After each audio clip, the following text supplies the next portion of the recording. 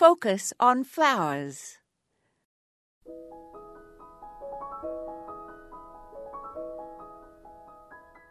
White is the color that symbolizes innocence and purity.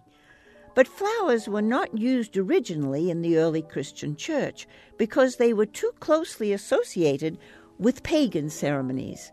However, over time, white lilies became associated with Mary.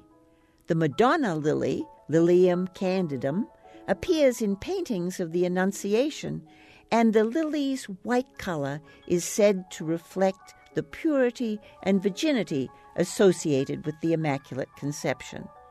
This is the well-known Easter lily that is potted up and sold all over the United States.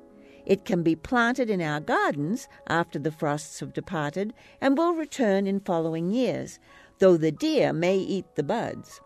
In many of our Christian churches, flowers are absent during Lent, but then they return to adorn the sanctuaries for Easter.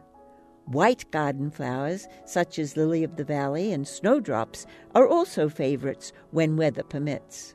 Over the years, more and more fresh flowers have been used in Christian church services, so that nowadays weddings and funerals seem bare without them. In some northern Mexican villages, children throw flowers at dancers dressed as evil spirits during Easter week, and altars, churches, and homes are decorated with both real and paper flowers.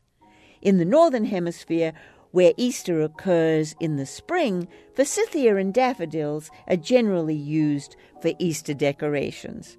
This is Moya Andrews, and today we focused on Easter flowers.